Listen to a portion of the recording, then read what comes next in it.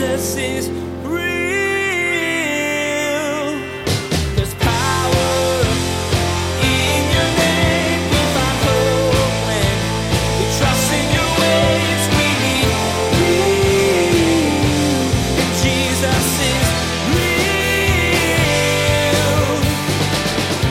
I don't know about you, there's some days where like the Bible, I need to open it. And there's other days where I would rather not, but deep down in my heart, I know I need to open it. And I need to read it, and I need to feast on the Word of God. There are some days when I show up at church and all I want to do is raise my hands and worship God. And there's other days where all I want to do is climb under the pew and take a nap, you know? But when you just say, you know what, Lord? And you praise Him anyway. God does something in those moments. Sometimes you just don't feel like following Jesus. It's not unusual. Pastor Daniel will even share today that he isn't always compelled to read the Bible or worship, but he'll also remind you that when you choose to do those things anyway, God shows up. He wants to spend time with you, and He wants to show you His glory. So don't let your lack of motivation stop you. Spend time with the Lord anyway and see what happens. Now, here's Pastor Daniel in John chapter 20 as he continues his message, The Form of Evangelism.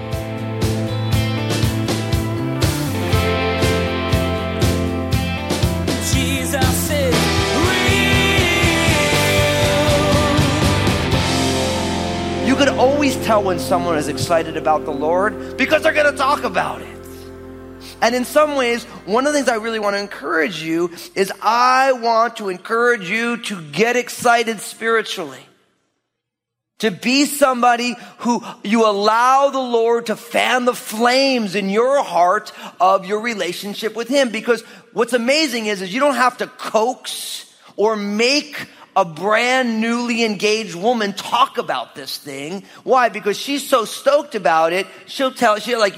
I remember when my sister got engaged, we were walking down the street. Everyone walked by and said, I just got engaged.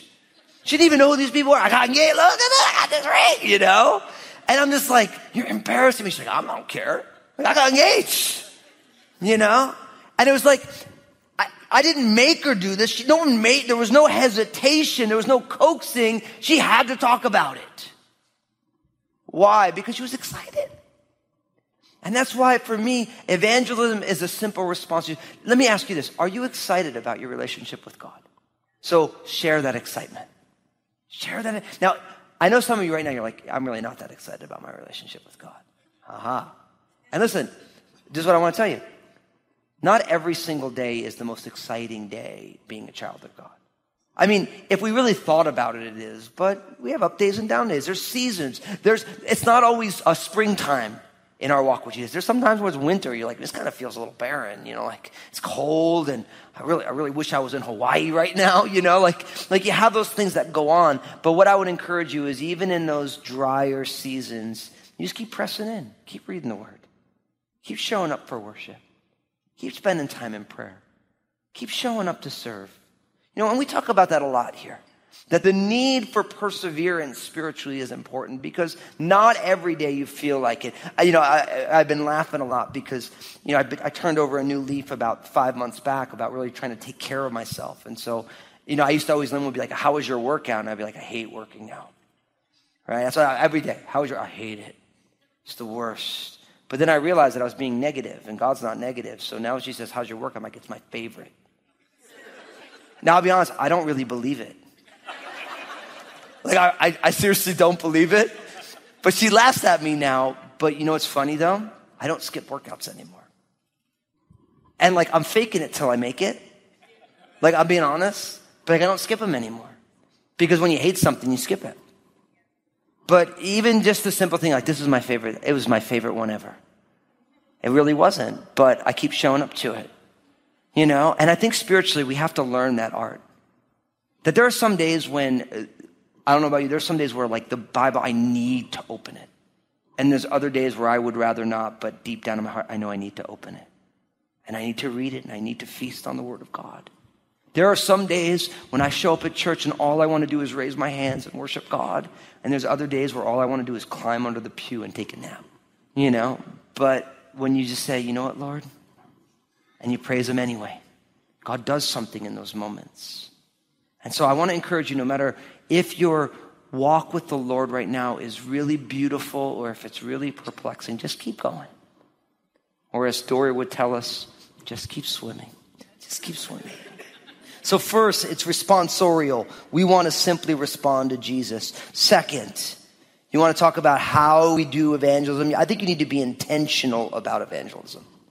You need to, it's something that, literally, when I started doing this, I would write down in my journal, you're going to share the gospel with at least one person today. And then I'd have to go back and write who it was, where it was. Why? Because that's how you make a habit. You know what I mean? So literally, I want to encourage each one of you to write down, I'm going to share the gospel with at least one person today. I'm gonna text at least one of my family members of scripture every day. Cause what happens is that oftentimes we have a tendency to back off of it when it's something that as the Father sent me, I send you, then we've been sent by Jesus with a commission to do the work. And if we're not intentionally doing the work, then we are intentionally being disobedient. So I literally want to encourage you to write it down. I'm going to share the gospel with at least one person. I'm going to make an intentional decision to partner with God. Now, again, I realize that might sound a little bit challenging, but what I found is that the things that we intend to do, we have a tendency to do. Like if you intend to go and eat at a restaurant, what do? You drive to the restaurant, you eat the food, right? But it's the intention, like every journey begins with an intention to go in a certain direction, right? And so if you have no intentionality to share the gospel, then if you're not sharing the gospel, you shouldn't be surprised, right? So be intentional about it. And not only should we be intentional about it, I think that our evangelism should also be missional. Now, missional is for some people, that's a catchphrase. But really what it is that as the Father sent me, I send you. That's a statement of mission. See, God doesn't just send us out to do whatever we want. There's a work that God wants to do. And we saw it from the Great Commission of Matthew chapter 28, verses 18 to 20. That our mission is to make disciples of all the nations. And we do it by going, baptizing, and teaching. Right? And so we need to be about our Father's business. And so the idea of being on mission, for me, evangelism is both the message and the way that we live our lives. Oftentimes people will talk about a quote that is often attributed to Francis of Assisi, even though it really wasn't. It was a 16th century reformer who said, you should preach the gospel always and when necessary use words. Now, if you've been in church for a while, you probably I don't agree with that because faith comes by hearing and hearing by the word of God, and people have all these arguments about all these things. But I think what that quote is trying to get at is saying that we live out the reality of the gospel, and then there's words to explain why we do it. And I love that idea because Jesus is real, we live differently. We have a different set of ideals and a different set of parameters, and it causes us to be different. Right? And I don't want you to be ashamed to live out loud because we're all living out loud anyway. You know? I remember when I was I was living in just outside of San Francisco, and when it was the time for the gay parade, as they would call it. And I was always really impressed with how boldly people were just like, this is who I am. And then I would go into church and I'd be like, a lot of our folks in church are not really as proud to be Christians. They're not willing just to be like, this is who I am. And what I want to tell you is don't be ashamed of the gospel. Don't be ashamed of who you are in Christ. You realize that no matter what you are, not everyone's going to like what you are. It doesn't matter what you are.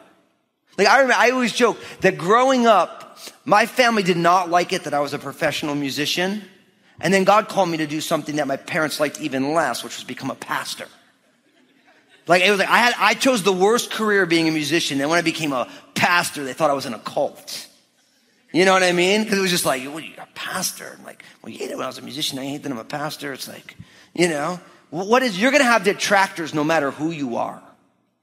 right? No matter who you vote for, you're going to have detractors. No matter who your favorite sports team is, you're going to have detractors. If you don't like sports, you're going to have detractors. You get a haircut, some people are going to like it, some people are not. Your fashion choices, some people prefer it and some people don't. So either way, you're going to have plus and minuses in it. So don't be ashamed of the fact that you've been redeemed by Jesus and that God loves you and that you are growing in that love.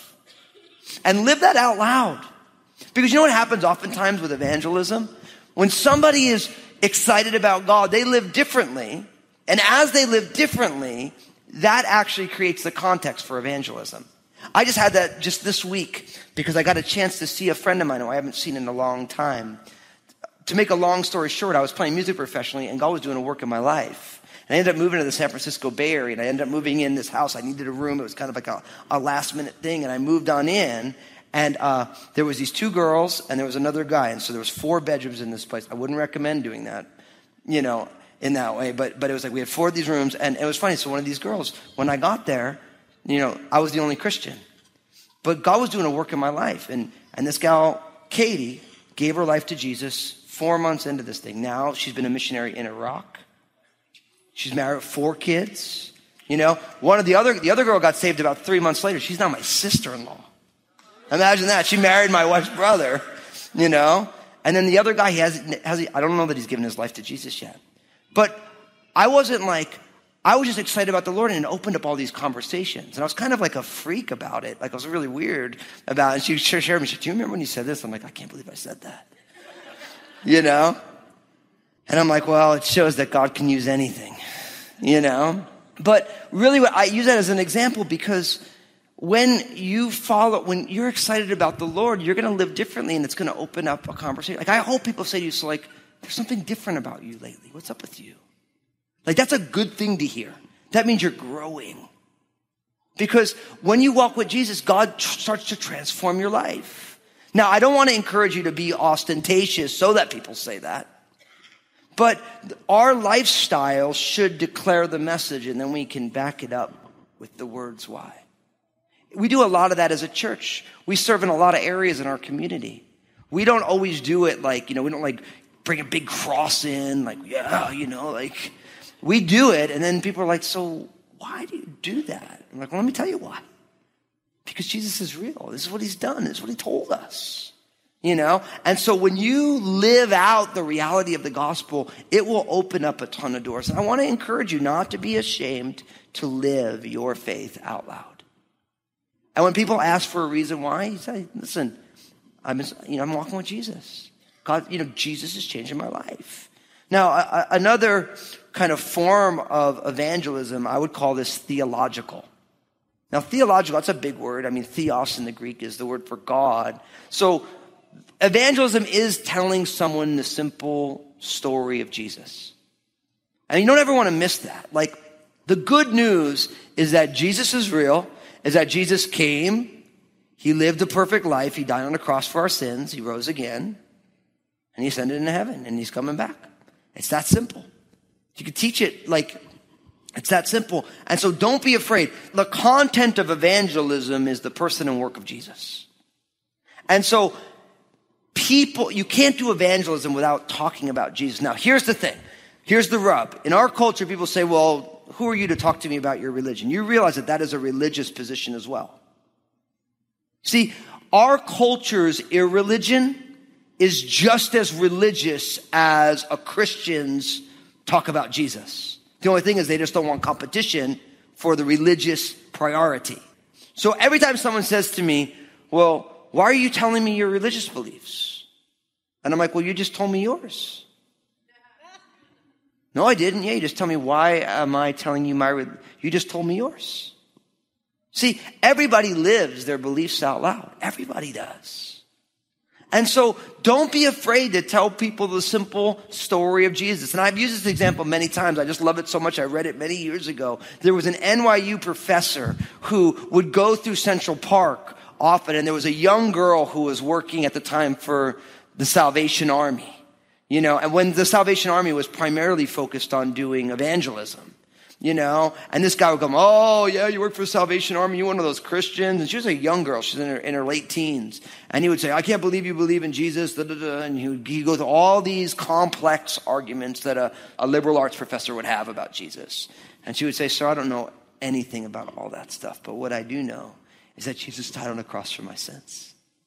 And he guy left, he was all mad at her, simpleton, Sure enough, the next day, she's there, he's there. He's like, oh, you again,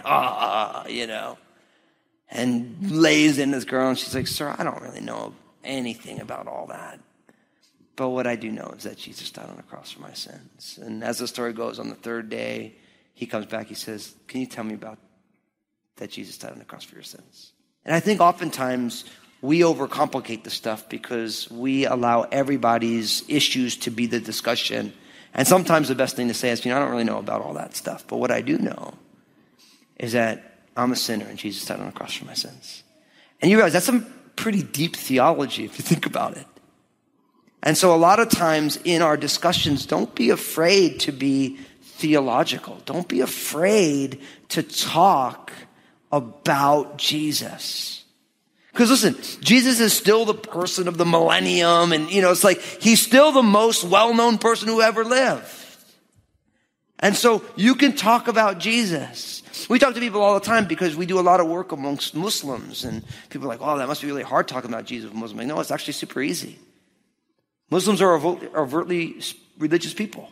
And Jesus was one of their prophets. They love talking about it. Like we had some folks who were working on a refugee project. There were some Muslims who were here at Crossroads.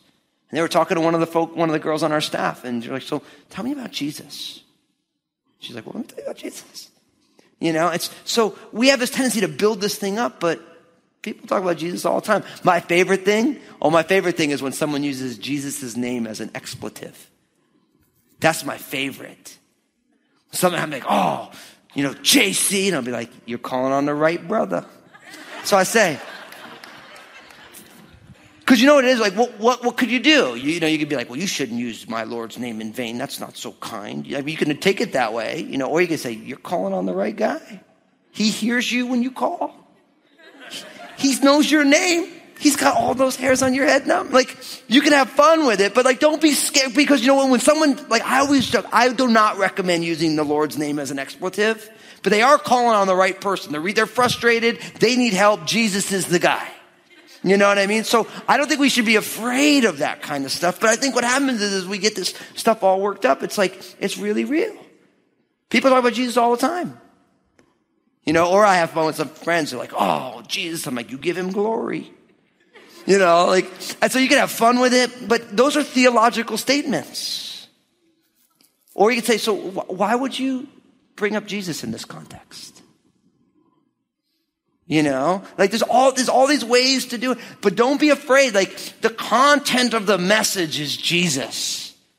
And so talk about Jesus, and you don't have to know every detail about it. Now, and I do want to say this because all the time people struggle with evangelism because I don't know enough.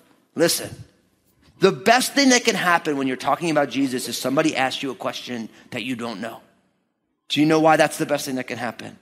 Because first, it gives you an opportunity to talk to him about it again. Because you know what you say in that moment? That's a great question. And I don't think I've ever thought about it that way. I don't know the answer.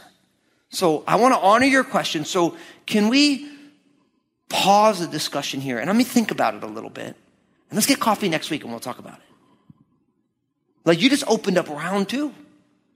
And then you can go learn some stuff, right, that you didn't know before, and then you go back, oh, Chris, I really thought about what you're saying. I did some research, and this is what I found out. And you're growing, they're growing, you opened up a second conversation. I mean, it's a win-win all around. And I'll be honest with you, as your brother in Christ, as one of your pastors, I've learned so much about the Lord by getting stumped on questions. Don't be afraid of the things you don't know because those open up doors for growth. And isn't that what God is doing in all of us? So don't be afraid of not having the answers. One of my favorite things to say is, I don't know. You guys have heard me say it a lot. I don't know the answer to this. And that's not something to be scared of. Because the beauty is nobody knows every answer to everything. I mean, Einstein was one of the most brilliant physicists who ever lived. He didn't understand everything about everything. So there's mystery involved in all of this. So that's okay. Don't be scared of it. So I do want to encourage you to be theological in your evangelism. Talk about God. Talk about Jesus. Talk about what the Bible says. You know, oftentimes when I'm listening to a preacher, I'm writing down things. When I'm reading my Bible, I'm writing down things. Like, I need to remember that. Oh, that's really good. I want to be able to use that. I want to have that in my toolbox to be able to pull out when I need. So another way that we can do evangelism is we need to be incarnational. Now, incarnational, again, that's a big theological word. It's very appropriate for Christmas time. The idea of incarnation means the enfleshment of Jesus. So the birth of Jesus, God taking on flesh, is called the incarnation. As it says in John's Gospel, chapter 1, the Word became flesh and dwelt among us. So Eugene Peterson, in his paraphrase of the Bible, the Message, says, and God moved into the neighborhood. It's kind of evocative language that he uses there, right? And when you're sharing the gospel, you need to be incarnational. You need to move into the neighborhood. And what that means is that if you are talking to somebody who is very, very intelligent, then you might want to talk about it one way. If you're talking to a child, you talk about it a different way. We want to use words and language that people can understand. So in some ways, you want to be able to speak. Like, some of you had this. You ever meet someone who's really good with like technical information about electronics? You ever meet one of those people? It's like, is that a good computer? And they're like, oh man, that thing is amazing. It's a dual core processor. It's 1.97 gigahertz with, 1 terabyte of RAM. You're like, well, can it do email? Right? It's like, so the person who's geeking out on the facts, if you have no clue about that, that does not connect to them. But if you realize that you're talking to someone who doesn't get all that stuff, you're like, oh, you wanted to do email and surf the internet? Like, yeah. Maybe word processing? This thing will be great. You know what I mean? And so you need to know who you're talking to. And doing evangelism in an incarnational way, what you're saying is that you're willing to begin the discussion right where somebody else is at. Now, if you want to, for those of you who like kind of big words and scholarly stuff, I like to call this presuppositional evangelism. And the idea is, it's a big word, right? The presupposition is, I'm going to begin the discussion where you are, not where I am. Like, I realize I'm a pastor of a church. I've been walking with Jesus for 20 years. I've been in the pastoral ministry for 17 years. And so my starting vantage point for evangelism is in a much different spot that someone who's never been to church, does not believe in Jesus, doesn't even think that they want to know anything about Jesus. And so I can't be like, well, so listen, if you want to talk about ancient papyri, we can talk about this, like they'd be like, yeah, I don't care about any of that. And so you want to begin the discussion where they are. Right? It's like with my kids. The way I reason with Obadiah, who's 11, is much different than the way that I reason with Annabelle, who's 3. Right? If I want to be a good parent, if I want my kids to get what I'm saying, I begin on the step that they're on, not with the step that I'm on. Jesus is real. Sharing the gospel message can cause some stress. Pastor Daniel talked about that today. You want to say everything perfectly. You want to know everything before you start. But as Pastor Daniel shared, it doesn't have to be that hard. Talking about Jesus should be easy. Just tell people what he's done for you. It's okay if you don't have all the answers. Just tell your story and talk about Jesus. Hey everybody, this is Pastor Daniel, and I want to be honest with you for a moment. Life is messy. And the hard reality is, if it isn't messy for you now, it will be, and it probably has been in the past. Did you know that you can still thrive in tough times? It's true, you can, but only through the power of Jesus. That's the purpose behind my book, Honestly. I want you to know how to keep living your best life in Jesus, no matter the circumstances of your life. You can find out more about it and get your own copy at JesusIsRealRadio.com. Place a marker in your Bibles and join us next time as Pastor Daniel reminds you to keep your evangelism message simple. You don't have to use great, reverent words that only members of the church would understand. In fact, Pastor Daniel will share how that may alienate you from those you're trying to reach. Instead, meet people at their level and be real with them. After all, Jesus came to you. He didn't expect you to come to him. Well, that's all the time we have for today's broadcast. On behalf of Pastor Daniel and the entire production team, we invite you to join us again for the next edition of Jesus is Real Radio.